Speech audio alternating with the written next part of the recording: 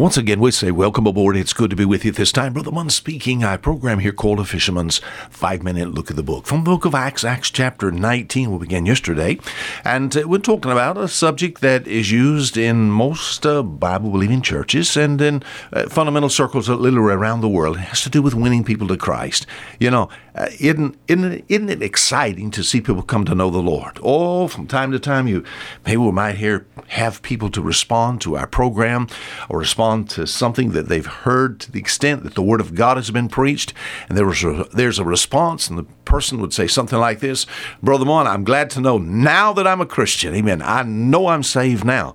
And we call this soul winning. Now, some people are, they don't know what to do with that because they don't sense that they have the ability to be able to win someone. Well, instead of calling it soul winning in the New Testament, of course, the word is not used there.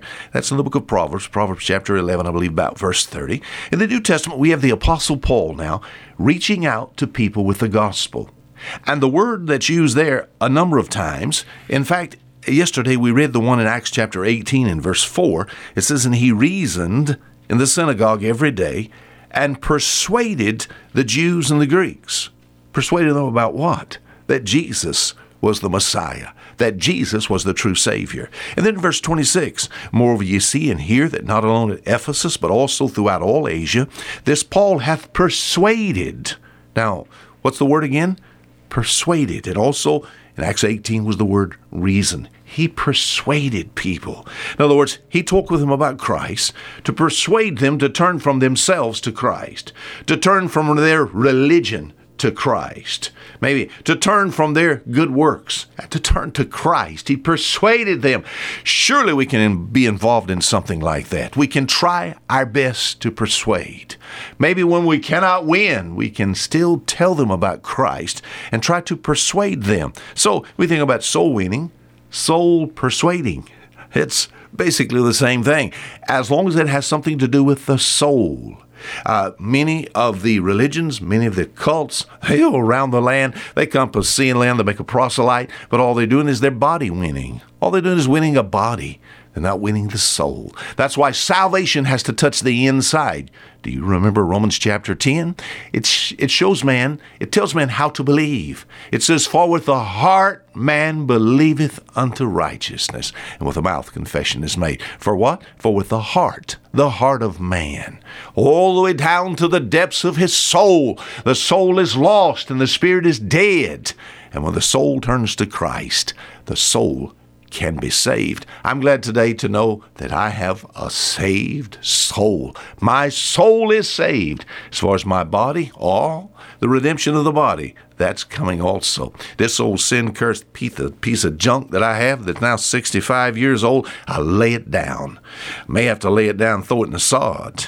I may have to put it down to the extent that the Lord comes and in a snap of a finger transforms this old body, this old corruptible, into incorruption. So we think about people, in talking to people about Jesus Christ. Surely you can use this word. Surely this word can be a part of your life. This word persuade. It's really God that wins and transforms, is it not? There are all kinds of areas. Let me just present this. This week we're talking about how to help souls to Christ. Sometimes it's bringing a soul to Christ.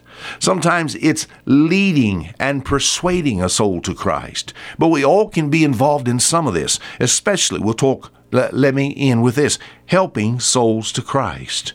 Basically, that's what I'm doing right now.